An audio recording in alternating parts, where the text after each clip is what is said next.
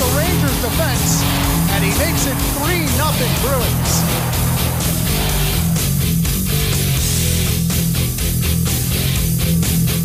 That's Lafreniere, nicely done. Across it goes. Oh, wow. Are you kidding me, Brandon Bussey? This is a pure goal at any level. Brent Frederick, center, score! Oh, Matt Poitras, the 19-year-old making an impression in his preseason finale.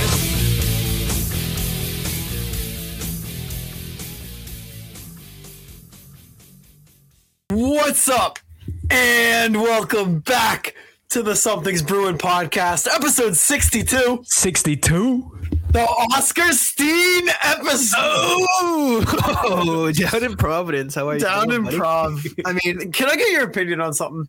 Yeah. Listen, because I have my opinion. When Oscar Steen got sent down this year, there was some outrage among Bruins fans. Yeah. I don't think it was warranted. I think there's a lot of people better than Steen. Not saying Steen's a bad player, but I think there's a lot of, better options out there. I do as well. And I think that, how long has he been in the Bruins organization now? I mean, the guy is 26. The Bruins have had quite a good look at, and not just Oscar Steen. There was some outrage over AJ Greer as well. Although I think the AJ Greer outrage, I think everybody knew that he likely wasn't going to make the team. It's not just that there are better players than him, but there's younger players than him too. But I think that the AJ Greer outrage was more so that he's just like such a good guy. So lovable. Just lovable guy. Like the way that he was able to uplift this city at moments last year in the preseason and during the regular season last year, especially to start the year. He was just a Bruin and he was a guy you loved to see, and it just made sense to let him go. But like Oscar Steen, I've never thought about injecting him into this lineup once, not last year, going over the mock lineup this year to start the season. And I'm not here to tell somebody that they're right or they're wrong. Right. I don't really follow the Providence Bruins. I'm a Providence Bruins fan by default because I'm a Boston Bruins fan, but there are obviously people who are way more in touch with the Providence Bruins than I am. And some of those people are saying that Oscar Steen deserves his shot.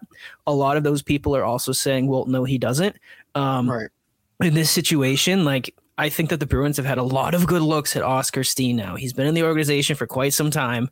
And he had every opportunity in the preseason, although I know he wasn't playing as often as some people would have liked him to be. But, I logistically, looking at the Bruins' bottom six options, I really don't know how you can be upset that Oscar Steen is back in Providence. No, and honestly, like you said too, we're not here to tell you you're right or wrong. Like we've said many times, we say some stupid stuff sometimes that we're never right 100% of the time, and we don't want to come off as those kinds of people.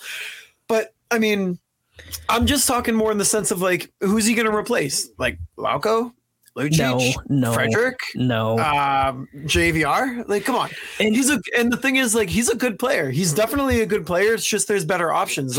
Exactly. He spent 4 seasons in Providence. I think it was 2 seasons ago.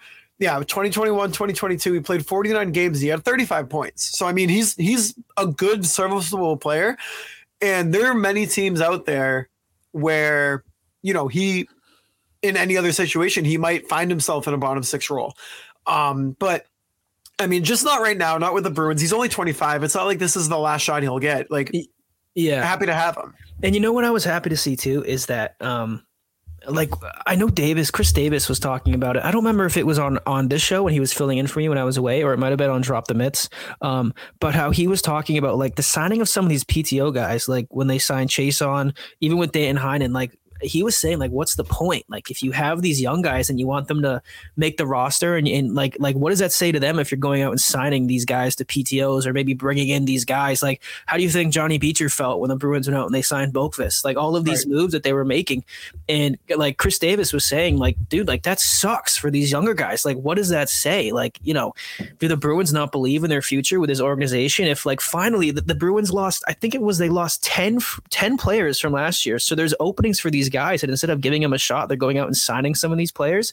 And I think it would have sucked I think for them, especially if like entering the season, like Chason was signed and he was your fourth line right winger, and Boqvist was signed and he's your fourth line center. But like, I'm glad that like they're actually sticking to what they were saying. Like, this was an open tryout. Like, Johnny Beecher was one of the best players on the Bruins in the preseason, and he was rewarded for it. He's gonna get his crack at the roster. He's gonna be your fourth line center.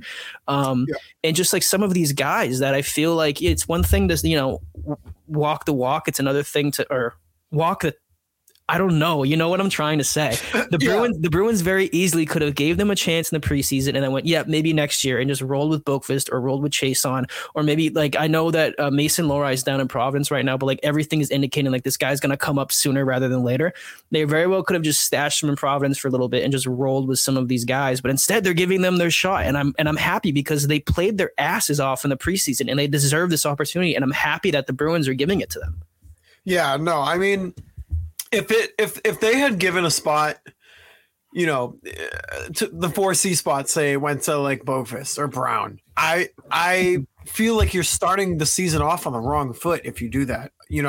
Like, you're just going to kind of mess up whatever team chemistry that had been built between the young guys like Beecher, like Patra, and we'll get into that a little bit more too. But they made the right decision. At least give them the opportunity to start with the team, because they've definitely earned it. 100% earned it. Yeah, especially like we can get into Patra too in a little bit, but like especially guys like that. Like, these are two guys where, Patra just like stole the show. And oh my God, like the last couple months leading up to the season, like if you like end of the season last year, if you were to say the Bruins probably top first or second line center this year is going to be Matt Patra, like you would think that you're absolutely crazy, because deservedly so. The guy's never sniffed a minute of professional hockey, and and to have a guy like that and a guy like Johnny Beecher, two players who have never had any NHL experience, and like we just said, Patra's case, no AHL experience either, to have them go out and perform that they did in the preseason and then actually get rewarded with a spot in this team instead of just a pat in the back and say, keep playing hard in Providence and you'll get here next year, Johnny, or we're going to send you back to the OHL for another year, Matt, and we'll see if you can develop any further. Like, no, like they're finally giving these guys their shots, and I feel like it's like we talked about it last episode and we totally forgot about Pasta. And we totally forgot about McAvoy. It's been forever since we've had like some of these young guys come up and get a shot. Like Patra, is he even 20 yet? Isn't he like 19? No, he's like 19. He's a baby. Like, he was in high school last year, basically. Yeah. And and you talk about like two opposite ways of getting here. Like Matt Patra, a guy who spent last year in the OHL and absolutely lit it up. Like, no professional experience, but he outperformed pretty much everybody. I think he was like top 5 in the preseason in scoring in the league. He was in the league, but on the team he was number 1. Yeah, which is ridiculous. So he got his shot. And then you have a guy like Johnny Beecher, who was drafted like 4 or 5 years ago now, former first round pick, who's been a dog in Providence. Like, he's put in his dues. Like, he's earned this right. And there's just two players who have made very different tracks of making this roster, but they both deserve it. And I'm happy that they're getting their shot. Yeah, dude. Well, hey, this is dropping, Wednesday morning. So happy regular season opening for the hockey season. Obviously, there's been some games that have gone on tonight as we record. There's some games playing as well. But to be honest, the season starts tonight. The season starts tonight at TD Garden against Connor Bedard and the Chicago Blackhawks. But like we were saying, we can get into Patra, we can get into Beecher. We kind of talked a little Beecher just now, but I wanted to read off the latest practice lines that the Bruins have been ruling. And kind of, I'm assuming, they'll start very similar to this, if not the exact same, but as the game goes on, you might see some switch ups. But this is courtesy of Connor Ryan. Obviously, you can follow him on Twitter at Connor Ryan _93. It went JVR, Zacha, Pasta for first line. Marchand, Coyle, DeBrusque, second line. Frederick, Patra, Geeky, third line. Lucic, Beecher, Lauko, fourth line, with the extra skaters of Heinen and Brown. And then on defense, it went Grzelcyk, McAvoy, Lindholm, Carlo, Forbert, Shattenkirk, with Mitchell as your seventh defenseman, and then obviously Allmark and Sway. So those lines, dude, I love those lines. I think Patra between Frederick and Geeky, I wasn't sure how to feel about it when that was the line against the Rangers in that final preseason game. But as you saw the game go on, and as you saw Poitras continue to produce and create chances in the offensive zone while remaining not a liability in the D zone, I liked it more. I liked that line more and more as that game went on. And I think it's kind of smart, honestly, to start him not in a top 6 line and not in a top 6 role to begin the season. Let him get his feet wet. Let him don't throw him right into the pressure system. You know what I mean? Like immediate top 6, second line. There's a little bit of pressure that goes with that and the expectations that he has right now, as he had that preseason, obviously leading the team in scoring. And by the way, shooting 75%. That's insane. But putting him between Frederic and Geekie, I kind of like it. I mean, you got 2 bigger guys on your wing, guys who can throw their weight around, guys who are also offensively skilled. I mean, you saw Frederic in that Rangers game set up Poitras beautifully. And I think with him playing center, you can kind of look at Frederic to take a little bit of like I don't want to say leadership role, but a little bit of, and I also don't want to say veteran experience, but he brings experience to Poitras, and he's young enough where I think he's going to boost. They're going to boost each other, honestly. Oh yeah, I mean that's actually a really exciting line when you think about it. Like that line, if that line could pop this year, I mean, I really I struggle to think about what I think Poitras is going to do this year. Like I don't even have an idea of what I could expect from like a point production. It might have been Brett. I don't remember who it was, but I think somebody in the article that was released today on Primetime that was written by Tommy Bennett, he did a little round table where he took a lot of the hockey podcasters or writers from Primetime and kind of took our ideas of who we think is going to finish top 3 in each division, as well as some award winners. And I think in that article, I think it was Brett said he thinks that Poitras could get 50 points this year. I really have no idea. But if you can have Poitras on your third line, getting between 40 and 50 points, playing with Frederic. Frederic was sniffing 20 goals last year. If he's playing with a silky hand playmaker, with a guy, Poitras isn't going to shoot 75% for the whole season. But this is a guy in the OHL last year. Some of his goals, the guy has a nose for the puck. And you and I when we were playing NHL yesterday, it's almost like he has that seeing eye perk that Brett was talking about. Like he can just rifle the puck from anywhere and it just gets through traffic. So you have those 2 guys playing with Geekie, a guy who can play center as well as ring. Oh my God, as well as ring. There we go. Holy smokes. That line could really be something. And if you can get, production like that out of your third line when you really weren't expecting that out of your third line this year. I mean, that could be huge. Now, what do you think about JVR as your first line winger? I don't remember. How long has it been since Marchand hasn't been playing on that first line left wing position? It's been a long time, but with JVR on the left wing playing next to freaking Zacha and Pasa, dude, I kind of like it. He's not very far removed from, I think off the top of my head, I'll look it up really quick, but I'm pretty sure he's not very far removed from his last. I think it was like 2 years ago. Oh, 30. I know like I think it was 2 years ago he had like 24 or something like that. But it's interesting because I know a lot of us have been putting out our projections for lines, obviously, and I don't really think anybody had JVR getting top line minutes. Obviously, I mean, it felt like a lot of people had between DeBrusque and Pasta on that first and second line wing. It seemed like really the only constant in terms of forwards was line 1 left wing Brad Marchand. Like that was the only one that you were for sure penciling in. And it's interesting when you think about it. Like honestly, it kind of makes a lot of sense. I know that last year the connection between Zacha and Pasta, that Czech connection, I mean, it can't be denied. Like that, what they can do together is insane. And if you have Pasta firing 350 plus shots a year with JVR's fat ass parked right in front of the goalkeeper, who knows what kind of production you can get from that. Well, this is, and before I want to correct myself. So his last 30 goal season was actually when he was with Toronto in 2017, 2018, but he scored 24 2 seasons ago. And he's with a trash bag Philadelphia Flyers team where he probably wasn't playing his best hockey. But you could see him become a little bit revitalized. I would say if he's on that line consistently, definitely over 20 goals with a guy like Zacha and Pasta, definitely over 40 points. But like you said, dude, let Zaka and Pasta cook. JVR with his big fat ass, he can clear out some ice, camp himself in front of the net, collect rebounds, screen the goalie, tip the puck. Like you're playing with a guy in Zaka who's kind of a two-way. I would say he's two-way, but he's more of a playmaker than a goal scorer. So he'll probably be looking to feed Pasta as much as he can. You got JVR creating space for Pasta and Zaka to move around, screen the goalie. Pasta's ripping a million shots a game anyways, so some of those are bound to go in. And I kind of like it. And plus, like you see how Montgomery utilizes, Lindholm and McAvoy. He spreads them out. Spread out your weapons. Don't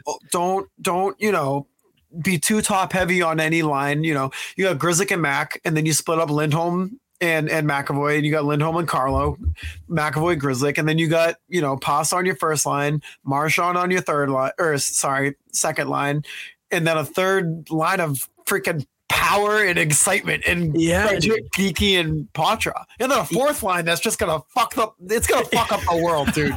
Even like a guy like, I feel like you look at the Bruins first line and you go, okay, like what are you gonna get out of JVR? You know what you're gonna get out of Pasta. But even a guy like Zaka, I feel like nobody's really talking about that, or maybe he's a guy who's flying under the radar because obviously he's not Patrice Bergeron, but Zaka's a guy. He had one less point than Bergeron did last year, and I feel like when you like look at that and you kind of look at the scenarios of course he's not Patrice Bergeron, and a lot of Bergeron's offensive output was aided by his defensive ability to also turn the puck over and get sustained pressure in the offensive zone. That definitely helps.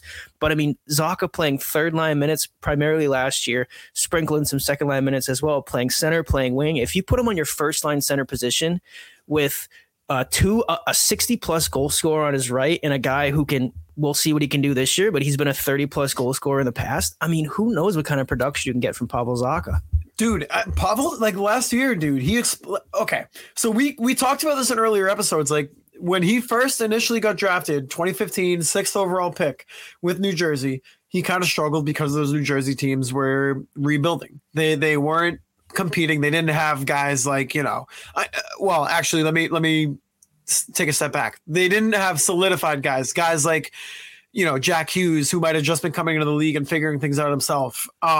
Luke Hughes, Jesper Bratt. They weren't a contender the way that they are now. And you saw him struggle. And it seemed like New Jersey kind of gave up on him. And then he came to Boston and he exploded, dude. 57 points last year, 36 assists, 21 goals. And that's not playing first line minutes. You're now sticking him on a line consistently with a guy in Pastrnak who's a 50 goal scorer minimum. He's getting 50 minimum. And now you're sticking this guy, Zaka, with him consistently, who's a playmaker at heart. He's a playmaker at heart. He's going to have an opportunity here to get 60 plus points. And I think it's more than doable for him, to be honest. Oh yeah, and the big thing too for Pavel Zaka last year was the first time he played a full NHL season. Before last year, his career high was 70 games. He played a full 82 last year. So if you can also, again, you don't want to compare him to Bergeron because it's not fair to him. But I mean, Bergeron, he has to take time off at the end of the year last couple of years because he's aging. He's had injury concerns. I believe he had back-to-back 70 game seasons, Bergeron, but before that he had like a string of 60 games or so. Some of them were injuries. Some of them were just managing his age. But now, I mean, you have a 26-year-old Pavel Zaka, top line center minutes with a 27-year-old Pasta on his right. And maybe JVR can turn back the clock. I don't know. But it feels like a lot of these lines are kind of like low floor, high ceiling lines. Yes. Like you said, Pasta's minimum 50 goals. Last year he got 60. I mean, this year, who the hell he's going to get 70. I mean, who the hell knows? Pavel Zaka, he showed you last year what he can do. Despite, like you said, playing with like limited line mates, first year in a new system, new city, new team, third line minutes. Now he's getting his shot. And we just talked about the third line as well. Who was on the second line again? So you got Marchand on left. Was it Coyle in center and DeBrusk on right? For the second line? Second line, yeah. Yeah, Marchand, Coyle, DeBrusk. I mean, that's a good line. That's a pretty good line. That's a pretty good line too. Is Coyle a lefty or is he a righty? I believe Coyle's a righty. Will let me look it up and I'll get back to you, but I believe he's a righty. Yeah, because I mean, now That's a good line too, because of course you got Brad Marchand. I mean, he's got the C in his sweater now. I mean, he's probably good for 80 plus points this year. Yeah, he's a righty. Okay, I was gonna say, because isn't DeBrusque? I think DeBrusque is a lefty, is he not? I don't know, dude. Forget it. No, don't even bother looking it up. I'm just talking now. He's a lefty. But Charlie Coyle's Mr. Consistent, the best third line center in hockey's, getting a new cap to wear on his head. He's your new second line center. And like we were saying, Jake DeBrusque, one of the concerns that we were talking about before was he played fantastic last year. Of course, it was a bit of a coming out party for him. He had a career year after having some injuries the last couple of years. Of course, he did break his leg after he single-handedly won the Winter Classic this year.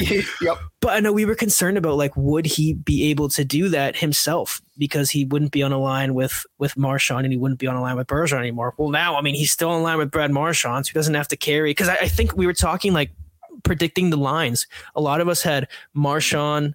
I think like Marchand, some of us had Marchand, Zacha, Pasta, and then the second line was like Frederick, Coyle, and DeBrusque. It was like, holy hell, like you gotta hope that like Frederick takes his upward swing, because DeBrusque is gonna have to just manhandle the offense for that line. But like you said before, like this is such a good way of balancing out the lines, because now you don't have to worry about DeBrusque having to do everything for that second line anymore.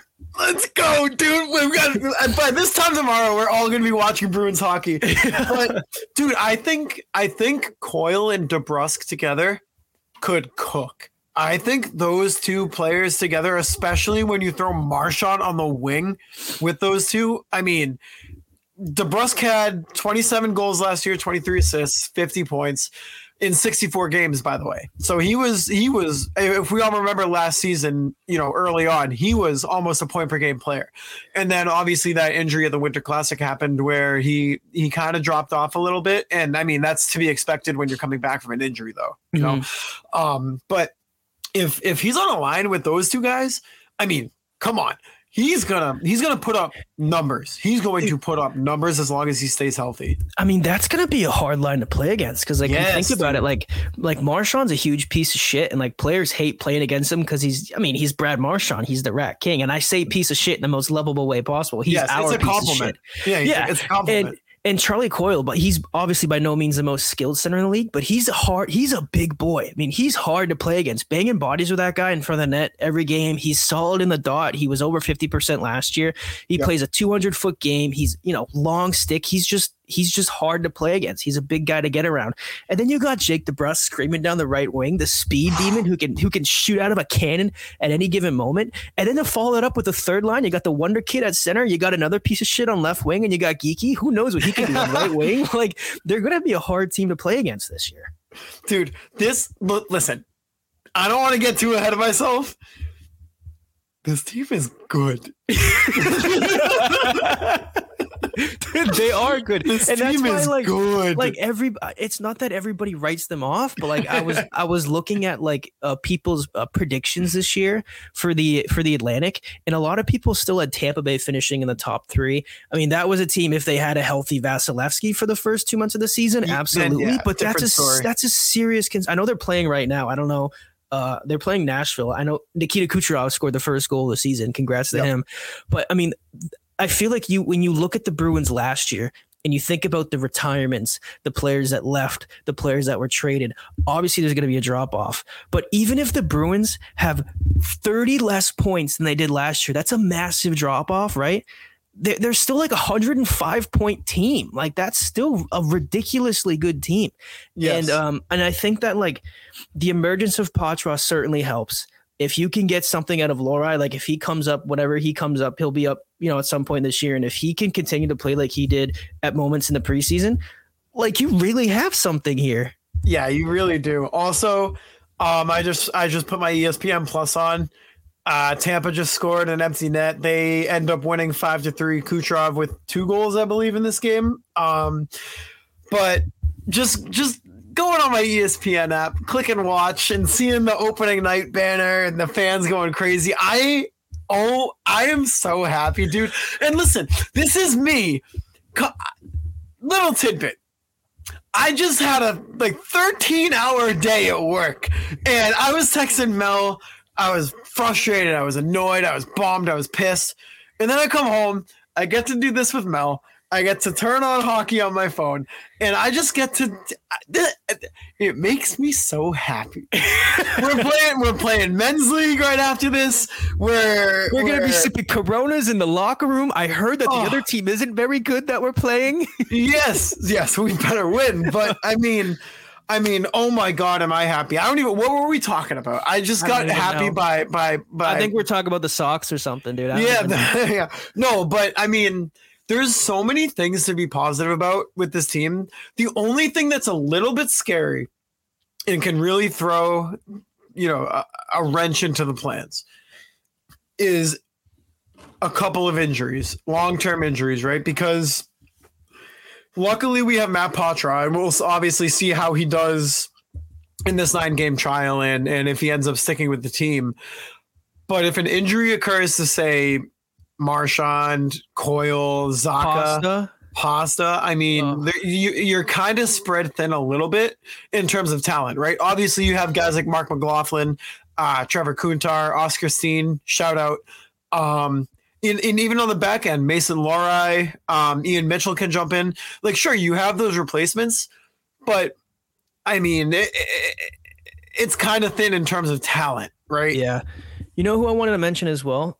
Just because you and I were talking about him last night, the goal that the Farinacci sequence guy got down in Providence. Oh, nasty. Obscene. Overtime winner. Obscene. We need to bring back the Spank Bank of the Week, by the way. And I think that. You're right.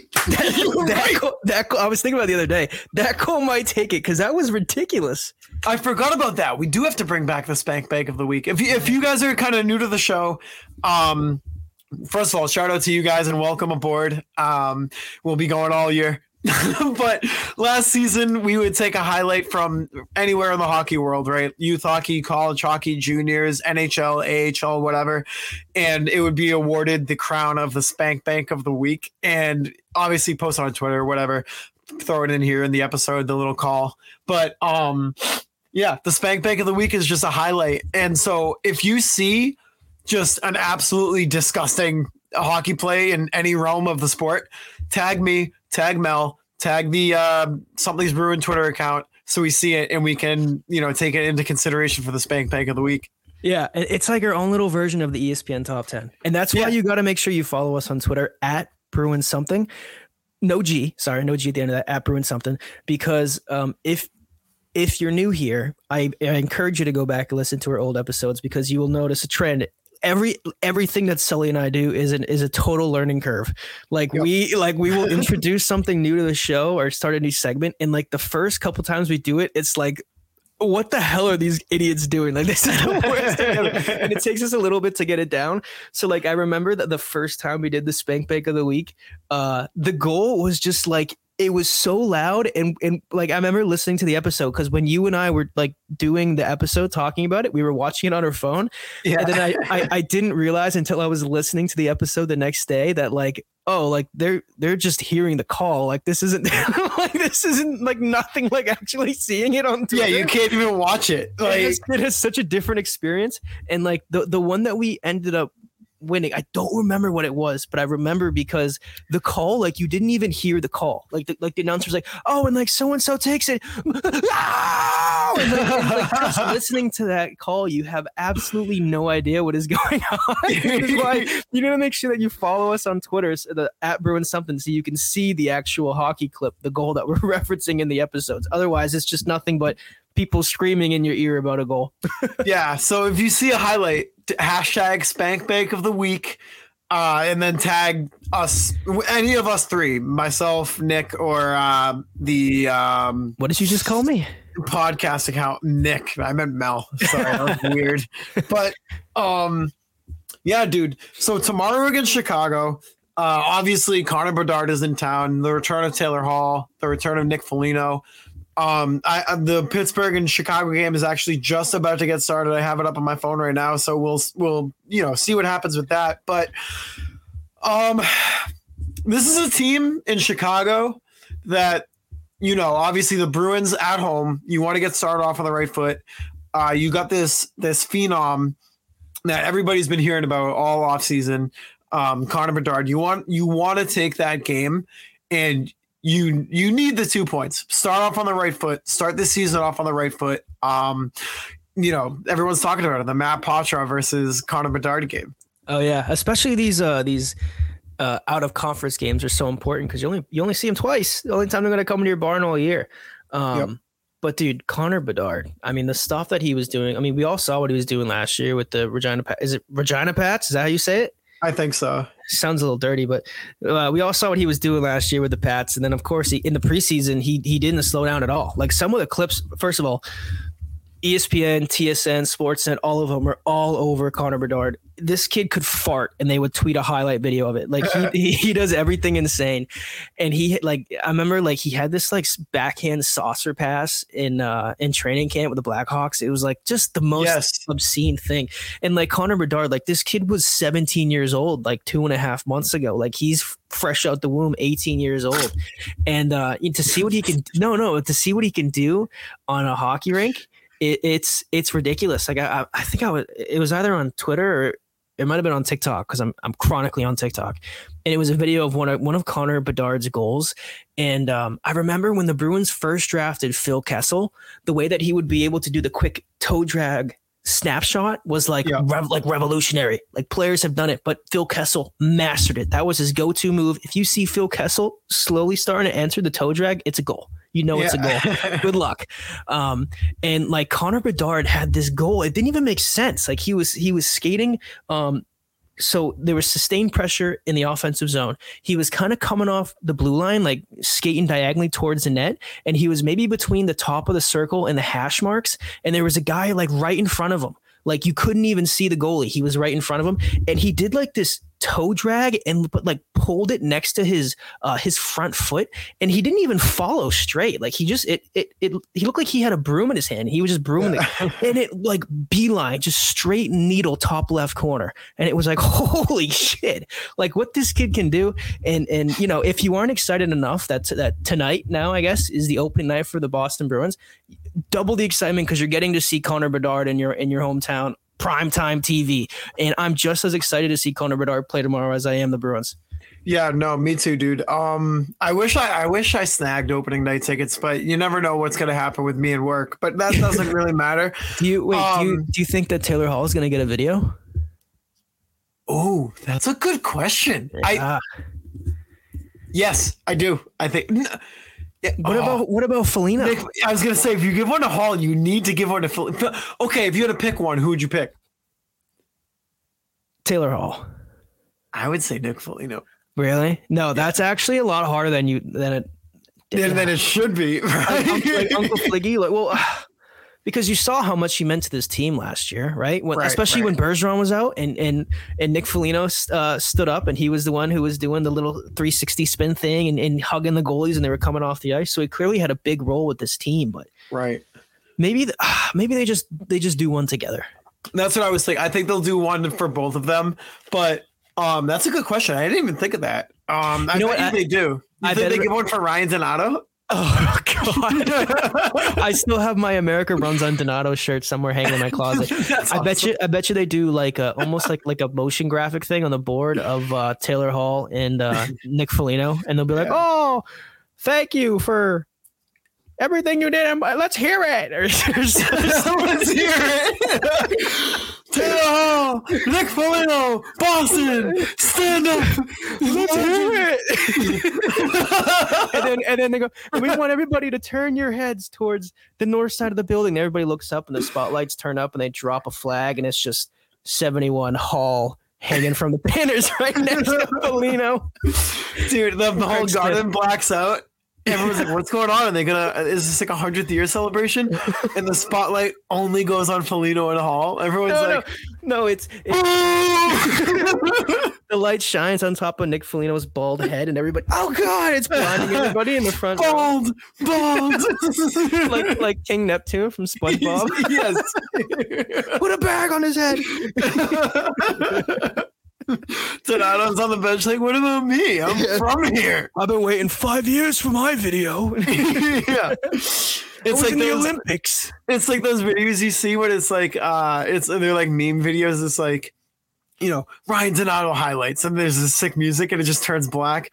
And then It's there for like 3 seconds, and then it just goes, "Thank you." Oh yeah, That's the did end you of the see video. the one that didn't the Blue Jackets put one out when it was like Jonathan Quick highlights, and it was just like a black screen because then they immediately flipped them to the Knights. Yes, yes. Or the best is when they do somebody gets traded for cash considerations.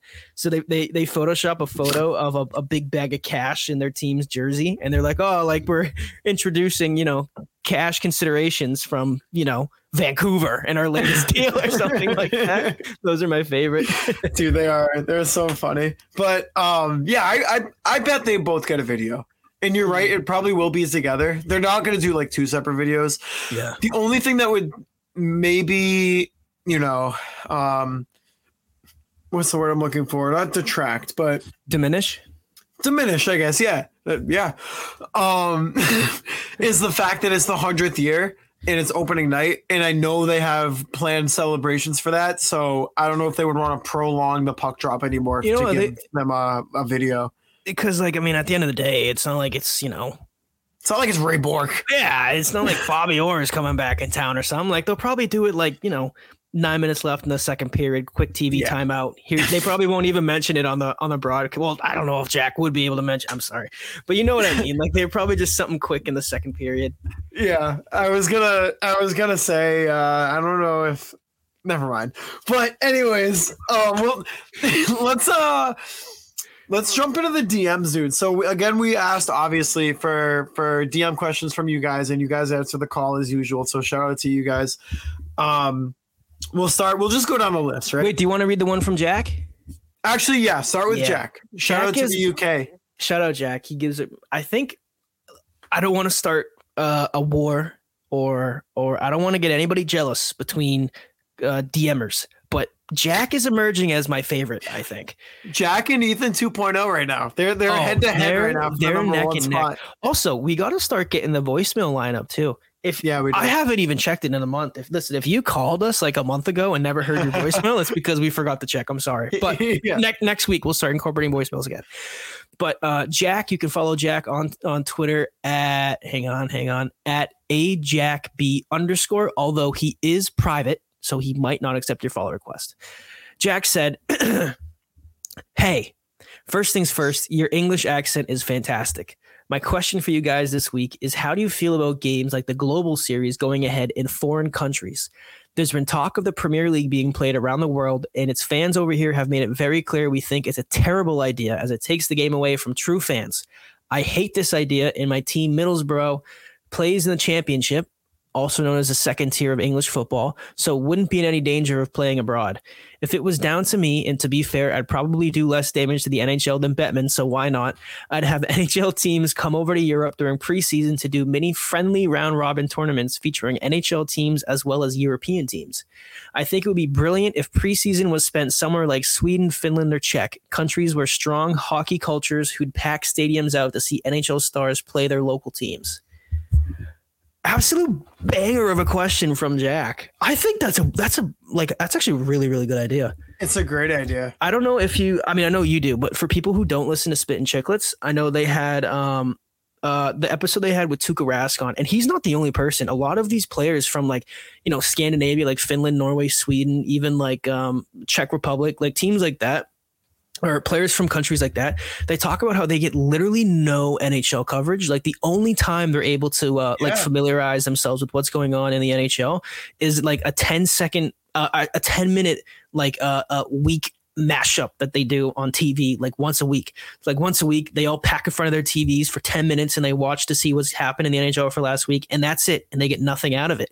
Like they were talking to Spit and Chicklets, they were talking to Tuukka Rask, like asking him about like growing up, like who was your favorite player in the NHL? Who was this, who was that? And he was like, honestly, I don't know. I didn't even follow the NHL. And he was like, I didn't even know who the Boston Bruins were. I didn't know where Boston was, which is ridiculous from like a North American person. How do you not know where Boston is? And how do you not know about the Boston Bruins? But for countries, for teams or for people, Jesus Christ, for people like that over in Europe, hockey fans who can't follow the NHL. I mean, about the NHL, but you can't follow the NHL because it's just not covered if the NHL were to go play games out there, I mean, hockey's already booming, but if these NHL stars now, they don't have to sit in front of their TV for 10 minutes every weekend. If they're actually coming, to their town, to their city, to their country to play in these exhibition games, that's a great idea. And I think that's exactly why the NHL didn't do it, because Gary Bettman is a moron. No, I actually agree completely. That's a great idea. Plus, like, dude, you got these guys from obviously international countries. If you hold preseason games, say in Europe, Australia, even, I mean, they can go home.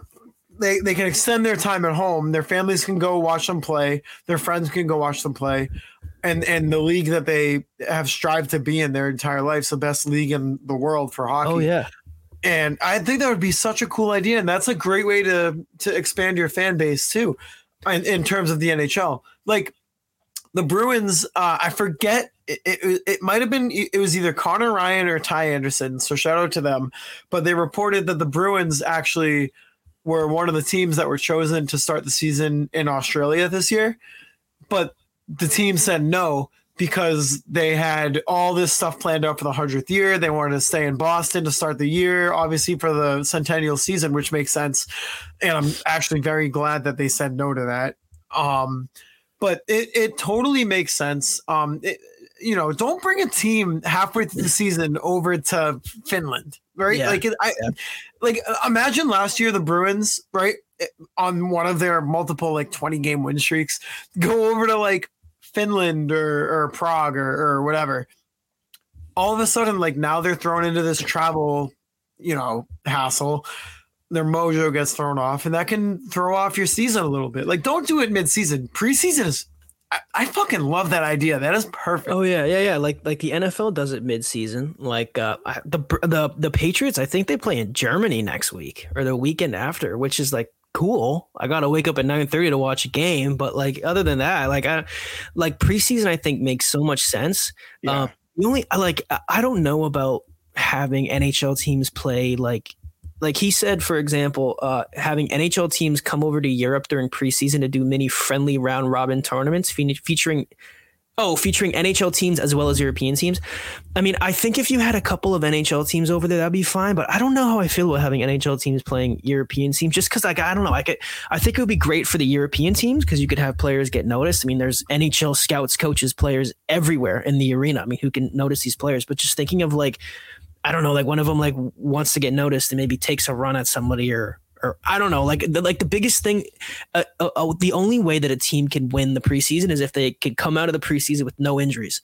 And I feel like if you're doing a mini round robin with teams that aren't in the same league per se, who are battling for different things, I feel like, I don't know. I just feel like it could get ugly or somebody could get hurt or I don't know, but that's hockey. Somebody could get hurt anytime. So maybe that's true.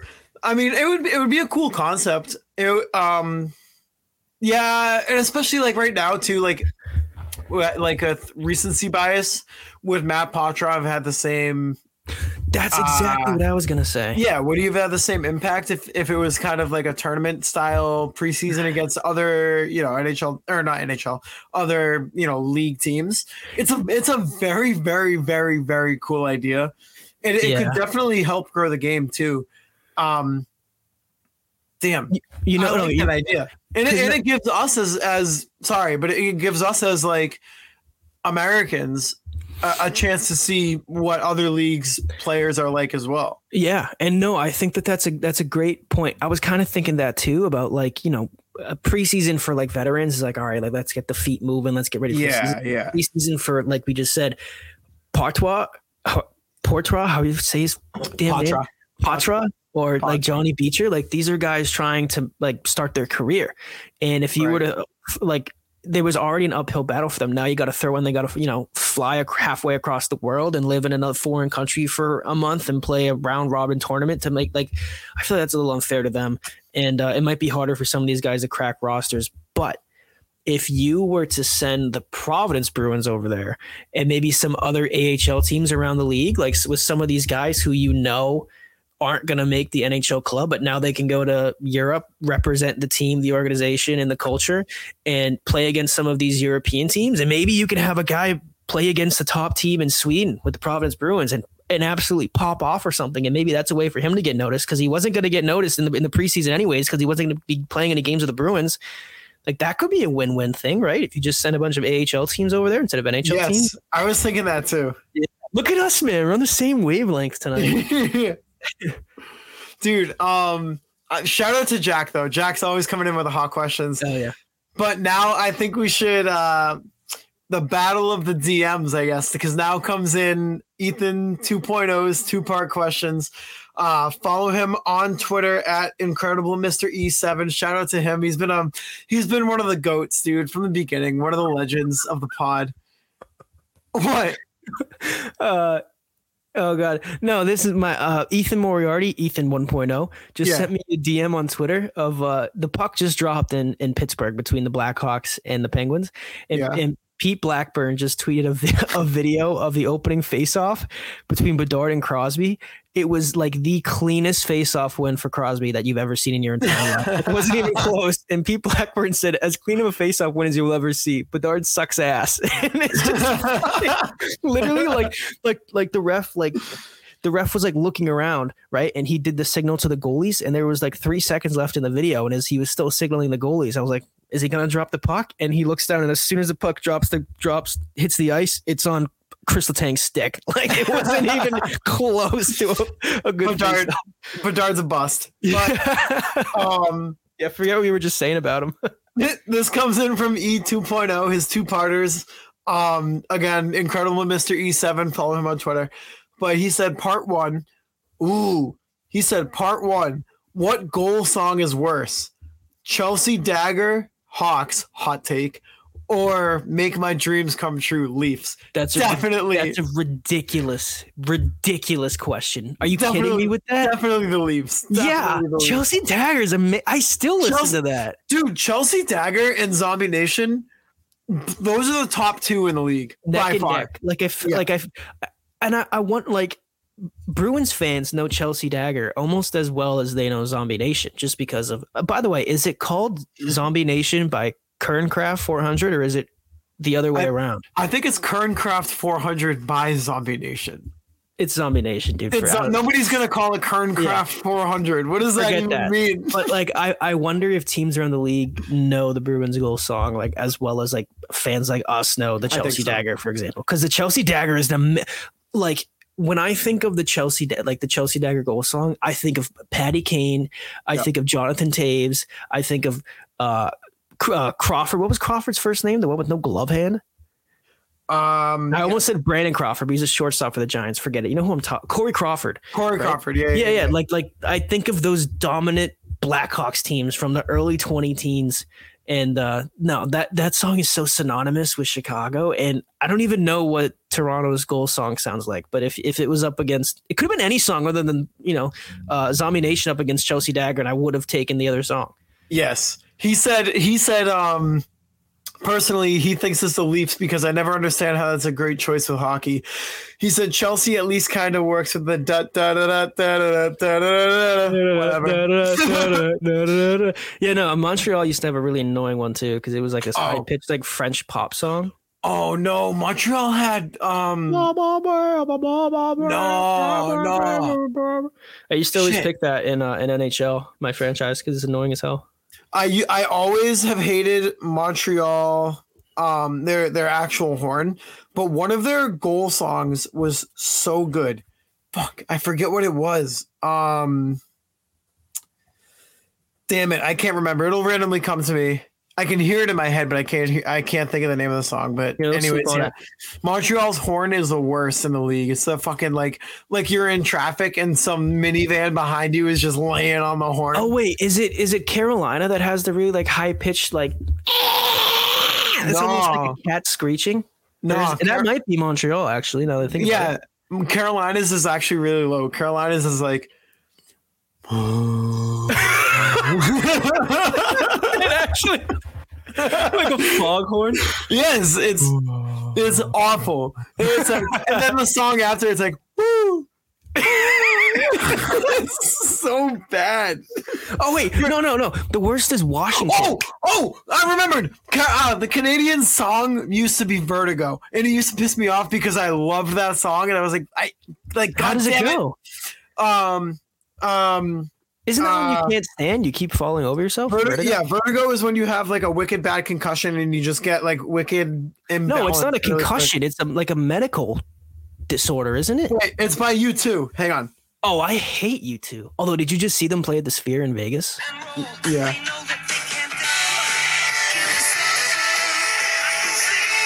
Oh, come on, dude. I can feel That's like you know, the Van Dad is the head coach of your Mike hockey team, and that's the song he puts on when the team skates out during the tournament up in Vermont. Yeah. And everybody's rolling their eyes. I used to fucking it always like made me mad because obviously we hate the Canadians, but at like I found myself kind of like bopping my head a little bit. You know, who's going to be the first team to pull out some classical music as their goal song? Dude, have you ever heard the Blues? No. Listen, so. Listen. Wasn't it Gloria? No, that was just like their win song. Hang on, this is kind of fun. Like, I hope this comes through. You know, with the audio. Hang on. Like, imagine like your team scores and all of a sudden Beethoven Symphony No. 5 starts playing. Listen, this is St. Louis. It's loading. This song's... Wait, listen.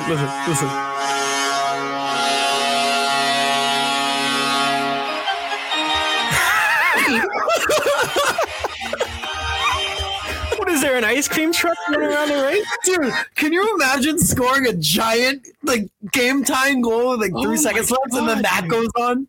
Jesus, now we know why Tarasenko wanted out of St. Louis so badly. Torrey Krug deserves better. He went from Zombie Nation to that. Oh my god. There's literally an ice cream truck going around the rink when somebody scores a goal in St. Louis. And that's not even like an intro to like a banger of a song. It's that for the next minute and a half. Oh my god. For the sake of the St. Louis Blues fans, I hope you get shut out every single game this year. So you never have to listen to that damn song. But then on the other hand, it means Binnington's having himself a good year. So there's really no win scenario out there in St. Louis. Mm-hmm. Yeah, so I think St. Louis actually probably has the worst song now that we're still on that question. Yeah. I think St. Louis has the worst one. With a close second in Carolina, but yeah, anything Carolina sucks. Honestly, I hate that franchise. Yeah, E2.0's second question to his two-parter is: who do you think has the best goal? Who do you think has the best goal horn aside from the Bruins? Obviously, he says Caps with the siren going in the back. No, dude, I was just saying I think the Caps is the worst because it's so annoying. Really, I don't mind it. As soon as somebody scores and it's the automatic like the loudest like death jarring like scream of a siren. Okay, so outside of the Bruins, kind of Chicago, but I'll go outside of that. Arizona, low key. It's the I don't know what band sings it, but it's the "Baby I'm Howling for You" that song. But then when but after they say "Howling for You," they have a coyote in the back going "Oh oh oh." Oh, and it must be really loud because they're playing in like a youth hockey rink, right? It's actually echoing throughout all the empty seats. Yeah, no. What they actually do is they put a little Bluetooth speaker on the table, and they just hold the microphone right in front of it, and that's how they get it to play on the 7th speaker there in Mullet Arena, whatever the hell they're playing. Dude, I really like this segment. Hang on, I'm gonna play Arizona's horn real quick. Ready?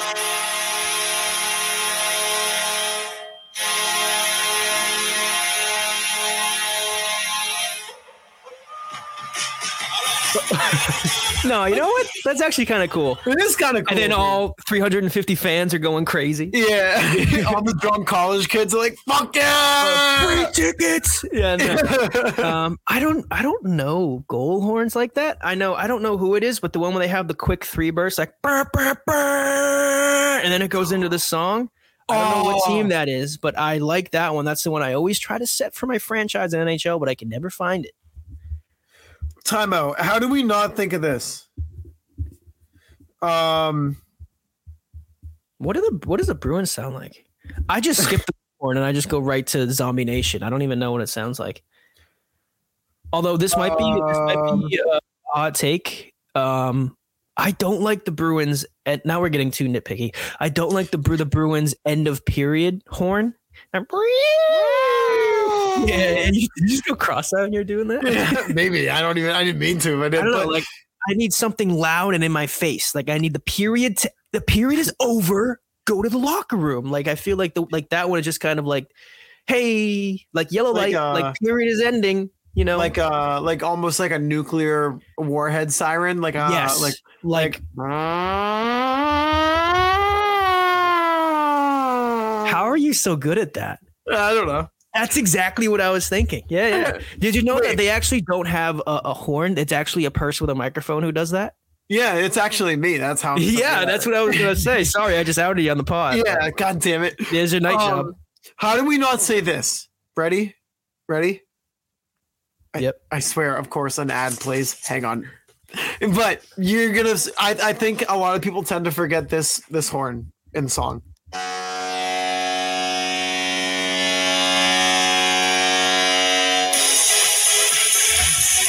Like, come on, dude. Oh, that's electric. No, but here's my thing though, because I feel like if you're an NHL team and you're trying to pick a goal song, there's a thin line between a dance song and between like a good song, right? Mm-hmm. Like if that's your team's goal song, great song, catchy song, but I'm half expecting my team to start doing the cha-cha slide on center ice after they score, because that's the kind of song that it makes you want to do. But like Chelsea Dagger, like that makes you want to like be hammered and stand up with the fellas and just start giving out high fives to everybody in the row that I'm in. Or like when Zombie Nation comes on and everybody at the same time does it. Like when we score on EASPL, that's what we're doing. Like I think you got to find songs like that. Even that one in Mullet Arena you were just playing. But like if it's like a dinky little video game song in St. Louis where everybody's just like, what the hell is this? St. Louis doesn't know what they're doing. Yeah, no, they never do. Or the song that you just played before that, when it's like, this is like a dance song. Like I feel like you got to look at the bench and everybody's dancing. I think there's a thin line between dance songs and between like drunk, belligerent, screaming, we just scored songs, you know? Yeah, I think Chicago and Boston hit the nail on the head with their goal songs. Like the Bruins can like, the day that they retire Zombie Nation is the day that I become a Providence Bruins fan. I was gonna say something really bad. No, it's the day that I just completely, I'll say it, go soft. I don't care. I don't care. Whoa, my lights went out. I guess that comment was too much. They just shut me down. They just cut your energy bill. They did. Canceled. That was the final straw. Sulky. Oh god. But no, all jokes aside, it's literally the most perfect goal song of all time. I mean, even the Patriots use it, you know, on defensive stops, right? Or no, sorry, they use the Bruins goal horn. But I think we're lucky just as Bruins fans. Everything that this organization does is just top notch. Like literally, they just do everything right, just about, you know, except for just about. We won't talk about him. We won't talk about him. Everyone knows what we're talking about. Next question. All right. So the next question. Oh boy, hang on. I gotta find it. The next question comes in from Tommy Bennett. Shout out to TJ. Shout out Tommy. You can follow him on Twitter at TJ Bennett 37. He said over under Poitras goals opening night. He said he sets it at 1. Well, so it has to be over. So he either scores 2 goals or he scores none. We'll say 0.5. Does he score? Okay. Does he score or not? No, I'm going to say no. But you know what? Hot take. Trent Frederick will score on an assist from Poitras. I say he gets a point. I think he might even get 2. He might get 2 assists. I don't know if he scores, but I think he gets a point for sure. I mean, although at the same time, he will be taking faceoffs directly across from Cole Gutman, who is also making his NHL debut that night. So because I was thinking about that, like the line combinations. Like it's not just that like you have Poitras down in your third line, but it's also like you know, for at least the next 9 games, you have him playing against third line centers. Thinking about if he was your first line center or your second line center, like, you know, Edmonton comes into town and suddenly he's taking faceoffs opposite of Connor McDavid, or like, you know, he's, you know, they play the Florida Panthers and now he's lining up against Alexander Barkov. Like, good luck, you know, or like Nico Hischier down in New Jersey. Like, he has the more of a chance to get impact production, I'll say, playing against third line centers than who he could if he was on the first or second line. So that's a long way for me to say, no, I don't think he scores opening night, but I do think he gets an assist. Yeah, no, I'm with you. I don't think he gets a goal, but I do think for sure he finds himself on the score sheet somehow. Here's a question we didn't talk about. Is he on one of the 2 power play units? Ooh, yes. I bet he's on the second unit. No, screw it. He's on the first unit. Dude, I don't know though, because if the Bruins envision him, if this is like his 9-game tryout period, do you want him, like, would you not want to have your power play minutes or your power play line set in stone? Like if he's like your first line, getting first line power play minutes, and then 9 games in, you got to fill the hole with somebody else. I don't know if it's that big of a deal, but nah, screw it. Yeah, he's on the power play. Put him on the second power play unit. Yeah, second. I do. That would be interesting. I do want to see him on the power play. But this, yeah. So we say no goals, but definitely a point. Shout out to Tommy. No but goals this next question comes in from all goals, no misses. Grace, you can follow her on Twitter at Grace, or I'm sorry, at grobs_Boston. She said, talk about Heinen and how he needs to be on the team immediately. No, I don't think he does. Don't think he needs to. Yeah, no, I'm fine without him on the team immediately. Yeah. But I mean, it's a good spot to be in because, I mean, Danton Heinen was he was more than solid when he was in Pittsburgh. He was sniffing 20 goals as well, was he not? Yeah, I mean, not a bad player. He's fine, but I don't think he needs to be on the team like ASAP. Yeah, and like it's like he's not. I don't know. Like he's not exactly. I think yeah, you can go. No, I was just gonna say, like, look at the lineup right now. We don't need him in this lineup. That's what I was gonna say. I mean, 2 years ago he had 18 goals, so he was sniffing. Actually, 18 goals played under 13 minutes a night is pretty crazy. That's pretty damn good. But if you're talking like these lines we're talking about, I mean, he's a left winger, I believe. Yeah, center left winger. I mean, you don't really see him playing over Porto, at least to start the season. You don't see him playing over Trent Frederick, and I feel like his skill set. Yeah, sorry. But he's a lefty. I mean, you wouldn't want to put Heinen on the right wing as a lefty, really, unless he's a goal scorer, which is really not known to be a lamp lighter. But like his skill set. You like that? I didn't expect it, but it was really funny. His skill set also really doesn't translate too well to the fourth line. I think he's a bit of a skilled player. He's got more production than that. And like, I feel like when you're building a team, typically your fourth line is more of a line that bangs bodies. And I feel like Lucic right now, where he is in his career, is the embodiment of a fourth line player in the NHL, especially with the Bruins organization. And I really like Johnny Beecher. And, I think Heinen makes a team if maybe 9 games from now, Portrush struggling and they send him back to the OHL, and maybe now you got your third line left winger and Frederick slides to the center, or you can put Heinen at center. I mean, I'd rather him at wing and Frederick at center, or you have Geeky, put Geeky at center. Damn it!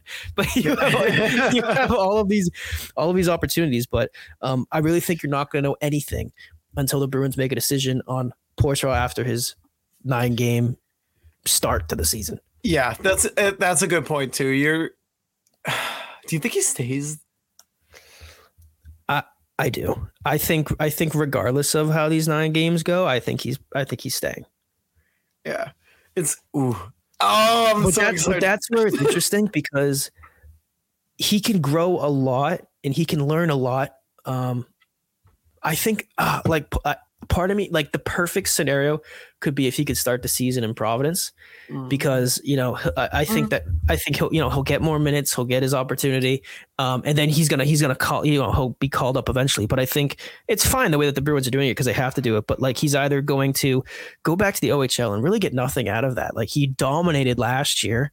There's really nothing there for him anymore, I feel like, and it's either that or he makes the leap to the NHL and he hopefully plays well. And I think that he will, and I think he's going to stick around. I think he's going to. What's up? No, I'm just excited. Oh, yeah, no, I think he's obviously on the roster. I think he makes the 9 games, and I think he's on this team to end the season. He's not going anywhere.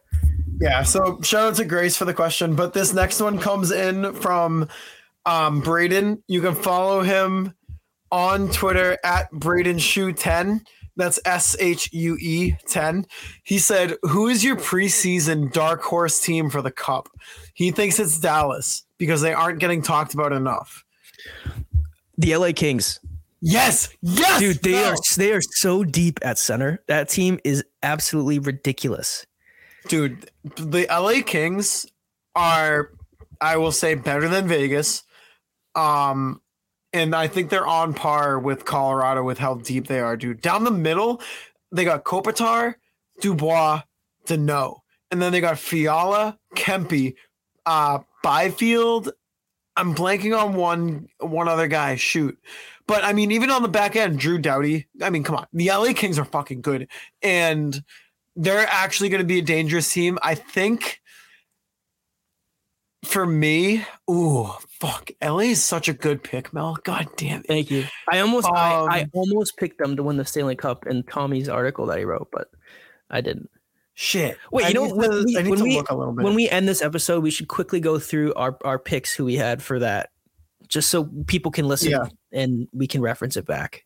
For Tommy's article? Yeah. For our predictions for the season.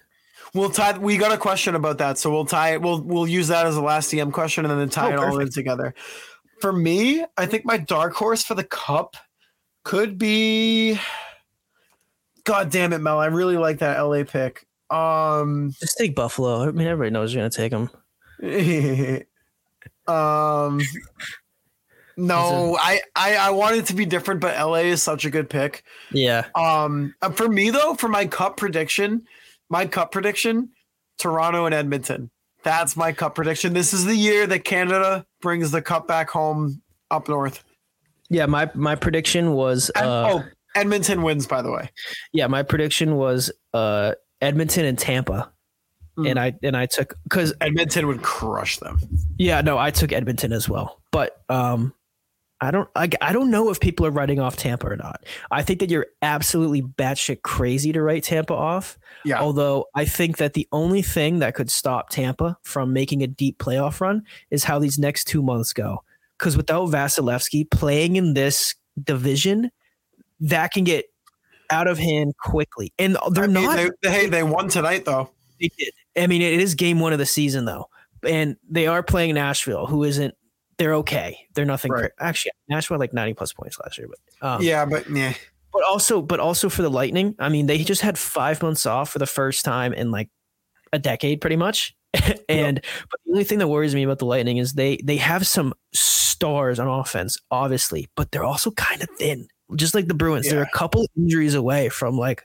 This is off the rails, and they're already kind of off the rails right now without Vasilevsky. But if they can make the playoffs, which I still think they should, I think that they're going to be a wild card team. Actually, no, I think I had them coming in 3rd in my prediction, so I don't want to go back on that. But if they can make it in the playoffs, you have Vasilevsky now with this injury coming off 7 months of rest. Yeah. I mean, oh my God. I mean, I think that they can be an absolute like wagon again come playoff time. They could be, dude.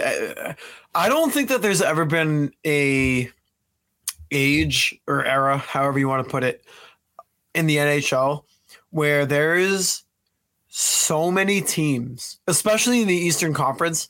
There are so many teams that could make the playoffs, and I think there's going to be 2 or 3 teams that are going to find themselves on the outside looking in, where any other year you could say that they would have been a solidified playoff team. Oh yeah, especially like even like the Pacific. I mean, you know, you can go through Calgary or Edmonton is good. Kings are good. Kraken, I mean, they're a good team. Canucks are coming up. Canucks Vegas have potential. That's the thing. They always just seem to fall short for some reason. I mean, I think they're really going to struggle this year, of course, without Jack Stanika. That's a huge loss. But the Bruins really killed their franchises. But I mean, there's 4 teams in the Pacific that you can definitely make an argument that this team is a legitimate Vegas. Is a legitimate contender to make it deep. I mean, Vegas, LA, and Edmonton. Those can be three favorites to make the Western Conference Finals. And that's not even including Seattle, who was a couple games last year for making the Western Conference Finals. Right. The Central is an absolute dumpster fire after Dallas, Colorado, and Winnipeg. Well, Winnipeg and Nashville are okay. Oh, Minnesota. I forgot Minnesota. Minnesota too, yeah. Chicago sucks. Arizona sucks. Dude, no, Arizona low-key. Dude, Arizona low-key might not be like a walkthrough. You think Logan Cooley's going to be the savior? Dude, Logan Cooley, Barrett That goal that Keller. Logan Cooley had. Oh yeah, that's So true. good. Although, does Clayton Keller want to be there though? What if he requests a trade? We all heard his dad. I mean, fuck that, dude. I think I don't know. Like, I feel like Arizona. I mean, I know it sucks that they don't have a stadium, technically, but I feel like that would be a really fun team to play for. Arizona. Yeah, I think so too, dude. And they got freaking Vejmelka and net too. They're honestly, dude, Arizona's not a bad team. They're what's the word? The parity in the league is so good. Yeah, well, you know what I think changed a lot too that we've really seen over like the last decade or so is there's like the amount of elite goaltenders in the NHL is there's significantly more teams with their number one guy than there is teams that don't have a guy. Yeah. Even like 12 years ago, like look around the league. I mean, who were your like elite top flight goalies? I mean, Tuukka Rask, Carey Price, Lundqvist, Pekka Rinne. I mean, Jonathan Quick was more of a playoff guy, but he was there. I'm sure I'm missing somebody, but I mean, you can look around the league now. Like Bruins got two of them: Omar Swayman. You got Igor. You got Sorokin. UC Saros. You got Vasilevsky, Ottinger. I mean, the list. Okay, I mean, the list goes on and on. I mean, there's so many teams that have their guy, and a lot of these guys are young too. Like pretty much every name we just mentioned is under the age of 30. Every name we actually did just mention is under the age of 30. And I think that's when, I mean, you can go into the season. I mean, you can pick from a hat 10 names to go win the Vezina. And I think that's like the league is changing before our eyes too. Everybody's getting so quick. Everybody's getting so fast. Remember like 10 years ago when these short guys were finally making the NHL, like Brad Marchand. Now, you know, he had an NHL career. A guy's 5'7", 140 pounds. He has no chance in the NHL. I mean, you've seen like guys like we meme him all the time, like Brian Giunta, even guys like Brendan Gallagher, like Nikita Kucherov's a short guy. Like all of these guys around the NHL, Johnny Gaudreau, like these shorter hockey players now, they're just so skilled. Like the level of, how did this conversation turn into this? The level of skill around the NHL at every position, forwards, defensemen included, goalies, off the charts. We're entering, dare I say it, the golden age of the NHL. I think, dude, I really think that the NHL is about to burst open, right? There's a lot of people I feel that at least know more common superstars names, right? They at least understand, like, you know, superstars on teams, the casual fans can kind of name them off, right? Yeah. Where before it was kind of like if you were into hockey, you were into hockey. If you weren't, you weren't. Yeah. And well, I and that's why I say, like, I feel like we're almost entering this golden age of hockey because like you said, it's booming. Like a lot of the teams that were horrible like 12 years ago, like these teams that were perennially bad. Buffalo is a prime example. They're figuring it out. And like these teams that never had a goalie now have a goalie. Markets that really didn't have much of an NHL market, like Carolina, is now a huge hockey community. Florida, like they're starting to come around and they're loving that team. Vegas is massive. Seattle, like it's weird to say, but like some of the stuff that they're doing behind the scenes, they're doing right to help grow the game. Now, if you want to talk about media coverage and about marketing, they still don't know anything about, they haven't learned any lessons about that. But in terms of the actual product that's on the ice, it's fantastic. Like this is some of the most entertaining hockey I can remember watching. Yeah. So shout out to Braden for the question. Good looks for the question, dude. Hope you continue to send more. Shout out to you. Shout out to Stack Cup too. RIP Alley. But this next question comes in from Bev. She said, I'm trying to find her handle. It's at Beverly Calandra. She said, how long until Bedard gets his shit rocked? Kid's a fetus. Dude, Lucic is gonna give him a conky tomorrow. I don't know, dude. I don't. Do you think people are gonna take runs at him? Oh yeah. Did you see Fantilli the other night get rocked by TJ Oshie? Oh, actually, I did see that. Yeah. Dude, it was a monster hit, and Fantilli's bigger than Bedard. I think The only thing is Bedard's definitely a better skater, so he can probably evade those hits more. But I mean, still, dude, like he's gonna get targeted for sure. I mean, Fleury tripped him on a penalty shot, dude. He's definitely getting targeted. And I mean, McDavid was tossed around. The guy got hit into the boards and broke his collarbone. He broke his collarbone. Yeah. I mean, if they went after McDavid, they're definitely gonna go after Bedard. And also, there were guys on. Actually, as they should. I don't remember that Edmonton team, but I mean, are there really like I know he has Taylor Hall in his line, but are there really guys on Chicago who's gonna step up and like almost somebody's face if they touch Connor Bedard? Yeah, probably Corey Perry and Nick Foligno. Oh, I forgot about Corey Perry. What a total there's like TikTok creators who go from like making dancing videos and the algorithm isn't working, so they start making cooking videos. I feel like that's Corey Perry in a nutshell. Like the guy is a former like 50 goal scorer, and now he's like a bottom six plug who just beats the shit out of people and takes late runs. Like talk about reinventing your career. He's a totally different player than he was when he was on the Ducks. Yeah, he's always had like that edge to his game, but he's not the offensive producer that you used to see. Yeah, but that's funny because I remember when Connor McDavid was in Edmonton and they got him Pat Maroon to kind of skate with him and take care of him a little bit.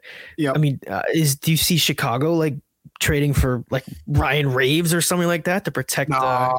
Because I mean, Ryan Reeves just went to Toronto. Which, by the way, Toronto, their team is the most like rounded out team that they've had in a very, very long time. I think Brett sent it to us this morning. Isn't their cap literally at zero? I think so. Like I've never seen that before. They're usually like $1,000 over or a couple tens of thousands. They're literally at zero. Like they used every dollar that they literally every last penny went into somebody's contract. That's actually ridiculous. Imagine having to trade players to or from that team. That's got to be a logistical nightmare. But like, I do like what Toronto built, and I hate saying that as a Bruins fan, but I think they have they've kind of filled out a lot of holes that they've had on their rosters forever. Like they finally have a guy that can actually bang. Their defense is better. The only thing that they're missing still is goaltending. I mean, we'll see what Samsonov does, but outside of but like he's gonna be mid at best. Like goaltend. Like if you have the right team, like the right mix of offense and defense, I mean, you can if you have a goalie get hot in the playoffs. I mean, Colorado just proved that to you. I mean, you can Vegas just did that too. Yeah, you can make some noise. But I'm happy you said that about Toronto because, well, like I'm not happy because I hate Toronto. But did you say your funny bone? No, I like tore your UCL. Whatever muscles here, tricep. Oh yeah, you just said it. Anyways, that one. Anyways, but yeah, no, like never mind. I wish we could put this video somewhere. I'm just excited about the Bruins. Oh god. I mean, I hate it because I hate Toronto, but like it seemed like in the past they just went out and threw money at the best player, and they just like try to assemble like they threw money at John Tavares. They had Austin Matthews, Mitch Marner. They had all these talented players, but they only get you so far. Like you have to build out the rest of your roster. Like you got to have your lines. Each of them has a purpose. And it felt like for Toronto, a lot of their lines, a lot of their players didn't know their role and just didn't really have a purpose. And like they have some of these guys that they signed, like they have some grit. Finally, somebody who can muck it up. They got Tyler Bertuzzi, who can also get you 30 goals. Like you just said, they finally have somebody who can punch somebody's face in, and Ryan Reeves, a guy who can bang, like you just said. Like they filled out their roster with these impact players who have a purpose, who have a role. And I think that's what they've been missing for so long. Dude, Max Domi too. Oh, yeah. I forgot. How did they get Max Domi, too? That's what we were talking about. Because when they signed Max Domi, they were like $5 million over the cap. And we're like, how did this happen? And then we're like, oh, wait, they're just going to circumnavigate the cap and put Matt Murray on the IL for the entire year. And sure enough, they put him on the IL. So I'm looking at Daily Faceoff right now. Is it IL or IR in NHL? IL. Yeah, okay. I think. I don't know. Same thing. Whatever. But I'm looking at Daily Faceoff's line combinations for Toronto, and for some reason, the left wing spot on the fourth line is there's just nobody. So, but like, listen to this lineup: Bertuzzi, Matthews, Marner. That is gonna absolutely cook. You're gonna have 200-point players in the same line. Yeah. Max Domi, Tavares, Nylander. Again, a sick line. Hopefully, Nylander regresses to where it was a few years ago. Then you have Nyes, Minton, Yarncroc. Nyes is the best player easily on that third line, yeah. but to be honest, I've never heard of this Minton But that's guy. what a third line is for. Those are your guys who go out and they grit and grind and they can get shit done. Right. And then fourth line, you got Rees, Kampf, and then Mystery Man on the left. That's pretty much just a poor man's Bruins fourth line, if we're thinking about it. Right. Defensively, they have Morgan Riley, TJ Brody, Jake McCabe, John Klingberg, Mark Giordano, Timothy Liljegren, and then in net, Samsonov and Joseph Wall. So I keep forgetting that they have Mark Giordano. I do too. I keep forgetting they have Klingberg. Yeah, I mean, honestly, they have a lot of leaders in that locker room too. They have a good. That's what I'm saying. That's why I think it's going to be Edmonton, Toronto. I really, really do. If Toronto wins, God forbid, right? Like you wake up and you're in an alternate universe, and somehow Toronto wins the Stanley Cup. Do you think that they will give Kyle Dubas his flowers? No, no chance. And that hurts. Because Kyle Dubas I still can't believe he got fired. And I want to know what happened. I thought I read somewhere that he wanted to make a move and Toronto they all said no. Yeah, and they said no. And I don't remember what the move was. I thought it might have been reported somewhere. And now that I'm thinking of it, I thought it was a good move to make. But they said no and they fired him. Or no, you know what? I think he quit. It was like a mutual thing because he didn't want to do it anymore with that much overhead. If people are going to tell him no and tell him how to do his job, he didn't want to do it. I could also just be like, just totally making that up, but I feel like that's right. Anyways, now he's in Pittsburgh and they got Erik Karlsson and he's doing shit down there and they're playing Connor Bedard right now. And I don't have the score in front of me, but it's 1-0 Pitt already. There you go. Yeah. End of the first period. 1-0 Pitt. Pitt has 13 shots. Chicago had 17 shots. Holy shit. Oh my God, they have no other chart. Power play. Yeah. Both of the power play. Pittsburgh out hit Chicago 10-7. Brian Russ scored. Yeah, Russ with the goal. But I think Bedard, I just saw it. Bedard had He's 3 shots on goal. He has 3 shots, yeah. Jesus Christ, he's letting it fly. Yeah, so he's definitely trying to rip it up. I don't remember who it was. Somebody tweeted today that Connor Bedard 350 plus shots is at a plus 800.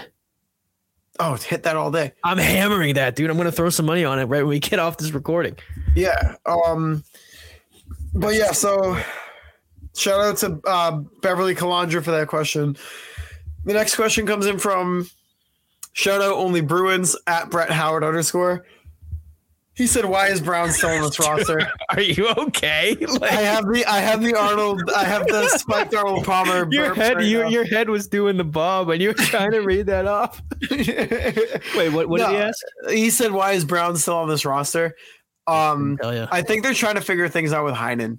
I think they're just trying to play with him because they sent him down today for 5 minutes. If he plays a single second in this Bruins lineup, I'm gonna lose it. He's this year's version of Anton Stralman.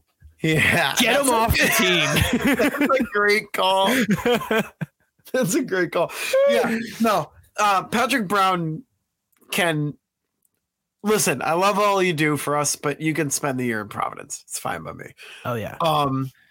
But yeah, I think it's because of Heinen. But shout out Brett. Shout out only Bruins. Shout out to the PTP Twitch streams for ESHL. We're nasty. Oh, yeah.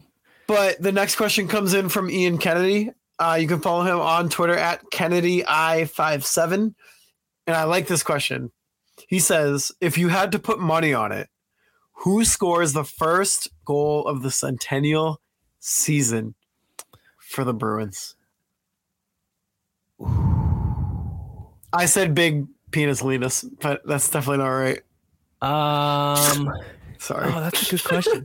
I'm going to say, sorry, I'm distracted. I was looking at looking at an article. You know what?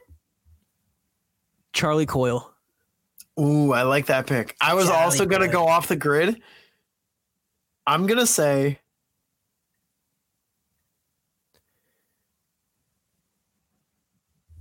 Matt Grzelcyk. Okay, come on. Off the grid. You're in a different time zone. He's got the seeing eye, dude. He's just going to let it rip. Oh, that's true. Do you think Let me go back. Trent Frederick. Trent Frederick scores the opening goal for the 100th year. Do you think that Grzelcyk is going to get traded? Because I've seen a lot of I hope talk. not. I've seen really a lot hope of not. talk. Listen, the Bruins are trying to move somebody to get Lori in here. It would make sense to move a left-shotted defenseman. They will pay you money. They will give you the keys to the TD Garden if you take Derek Forbort off this team. And Listen. they could get something if they were to move somebody like Matt Grzelcyk. I'm not advocating for it. I'm just saying. Listen, would you trade Grzelcyk for maybe a little bit of a better asset, right? Maybe a higher draft pick, whatever. Or would you rather keep Grzelcyk, trade Forbort while attaching a 5th or a 6th, and you get like a 7th rounder back? That one, the second Yes. one. Yes.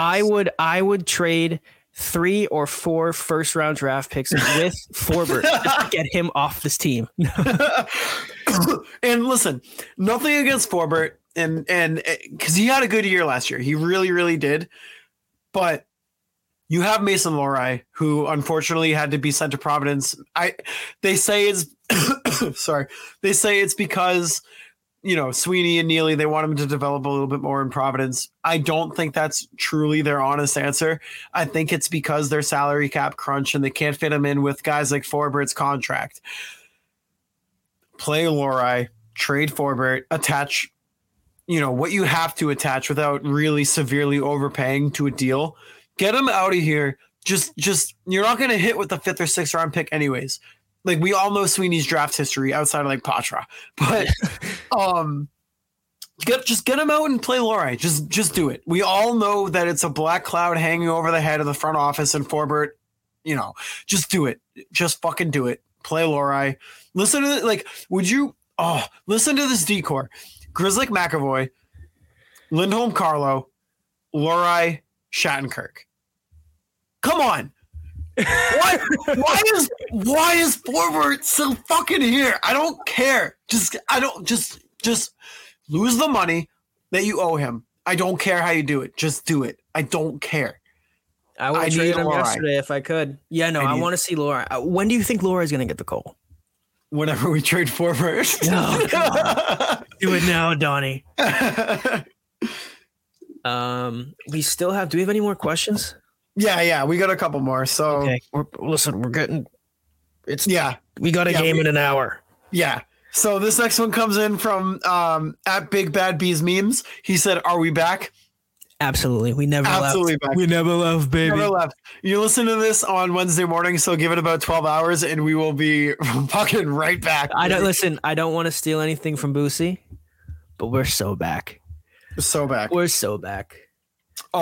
This next one comes in from Into the Den is Scarin. You can follow him on Twitter at ITD Bruins. He said, has our left wing depth always been this weak, or has our center depth just been so historically dog water that it's covered up the fact that our left wing depth right now is Marshy can take care of it?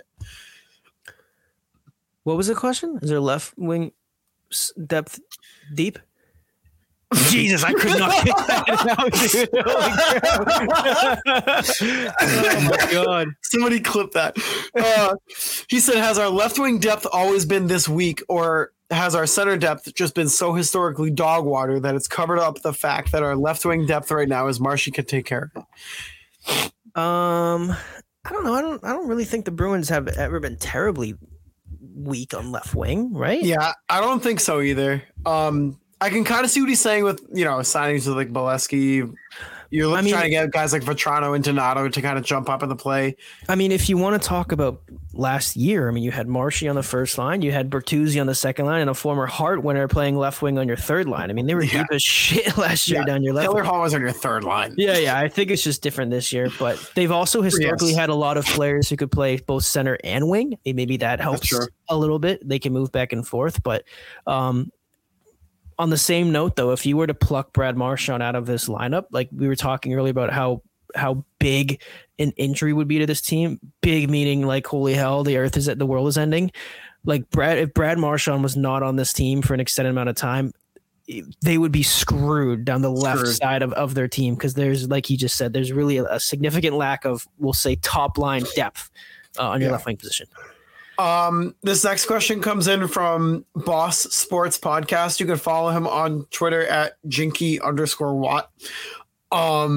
He asked, and we kind of answered this already, how long till Lohrei calls up? Hopefully tomorrow. I mean, you know, But no, like you said, I mean, a move has to be made before he's on the team. And I think that Don Sweeney is, well, there was a report, I think yesterday, that Don Sweeney is actively on the phones trying to move some players.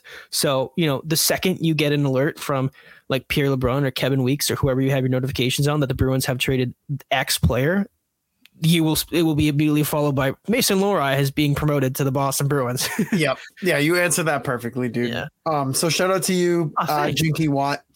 I don't have anything else to add. That was literally what I was going to say. So, but this next question comes in from Tyler, and his Twitter handle is @TylerWhitten. He said, and I need to, okay. He said, would you use Poitras in a deal for either Miller or Pettersson out of Vancouver? My answer, no. I mean, I love watching the young guys, so I'm going to say no. But if you do say no to a deal like that, and then Poitras doesn't play like if he's not going to be AJ Greer, but if he doesn't, turn into the player that we think he can be based off of the preseason and what he did in the OHL last year, that'll be an opportunity missed. But I'm with you right now. I'm riding with Poitras. I want to see what I have.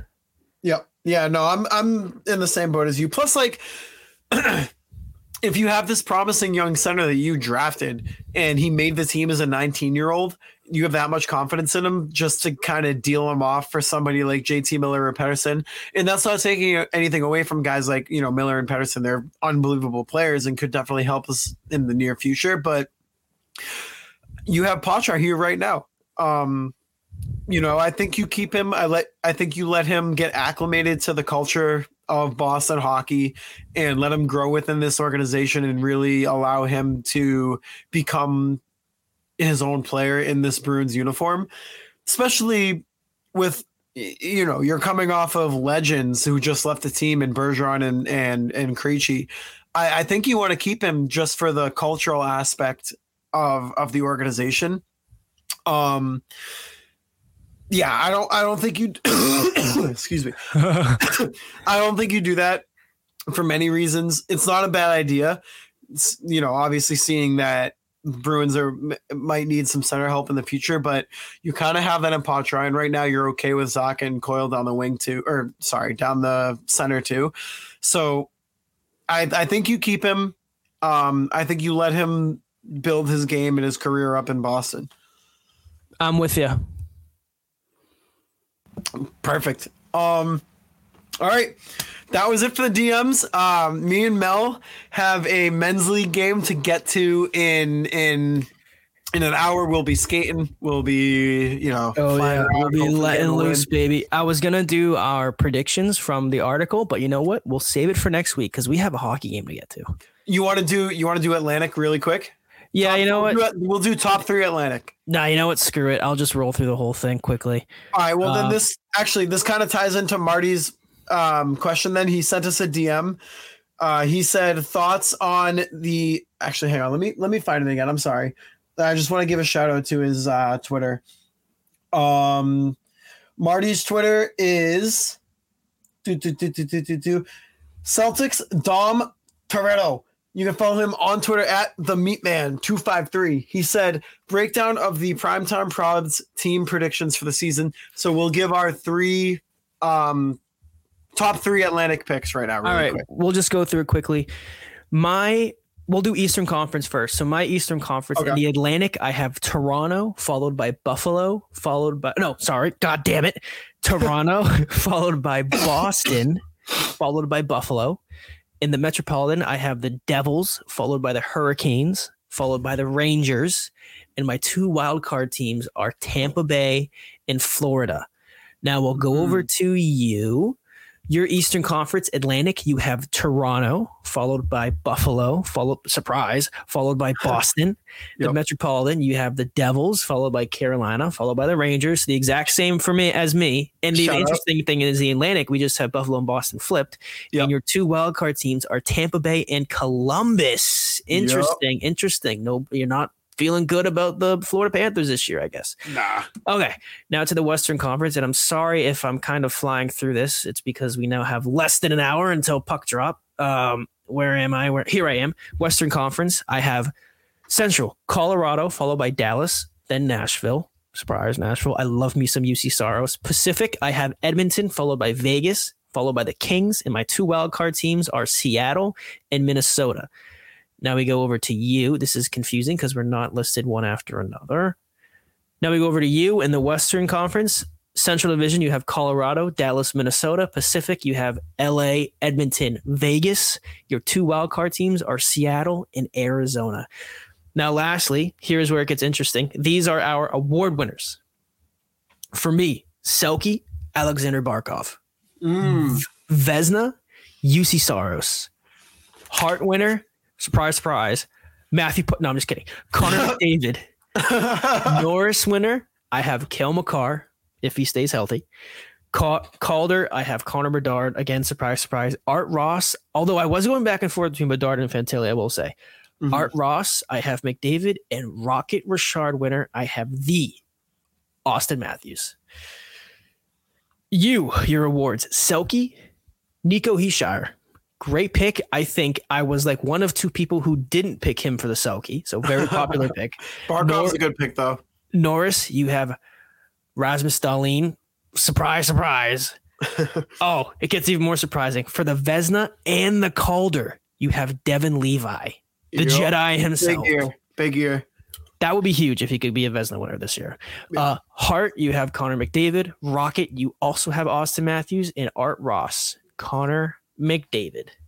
And that is it from the 2023 Primetime Productions predictions for the 2023-2024 NHL season, written by the Tommy Bennett. You can find it linked on our Twitter account at Primetime Prods, as well as Tommy's Twitter account that I don't have off the top of my head. But if you were to go to the Primetime Prods, I think it's TJ. It's at TJ Bennett 37, I think, something like that. Is it? I'll look it up I'll look it up just in case, but I'm pretty sure it's yeah. You got it at TJ Bennett with 3 T's, 37. Yep. So shout out to Tommy. Yeah. But yeah. So hey, shout out to you guys. Season starts tonight, so hopefully you got a chance to listen to this before the game starts. But yeah, outside of that, that's really it for today's episode. Shout out to you guys for the questions. Shout out to you guys for always tuning in. Season starts tonight, baby. Let's fucking go. 82 games to make the playoffs, and then what's that?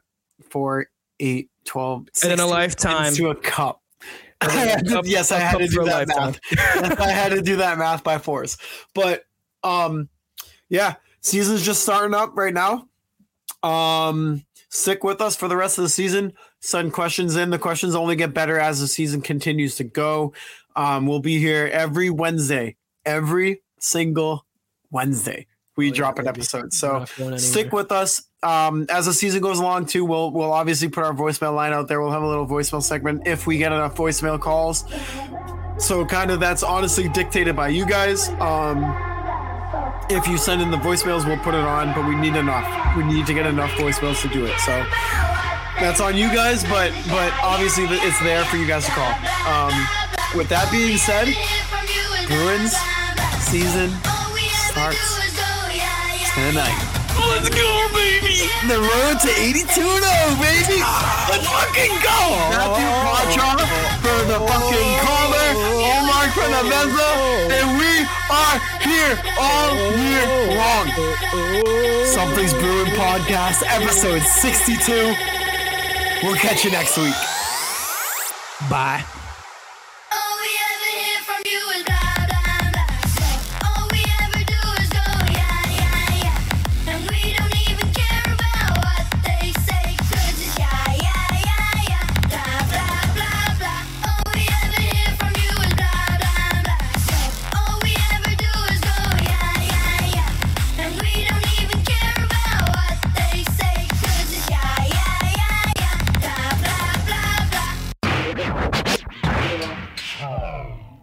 Well, the only thing that I usually edit is the intro, and the only reason this one's going to take a longer time is because I have that new one planned.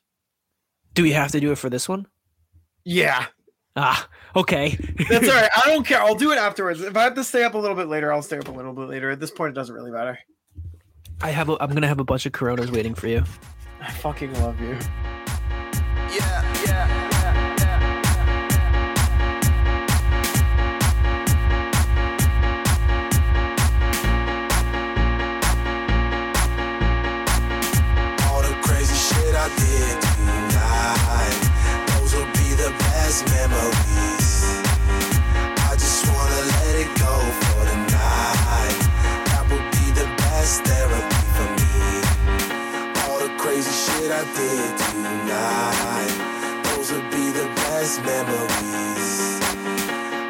just wanna let it go for tonight. That would be the best therapy.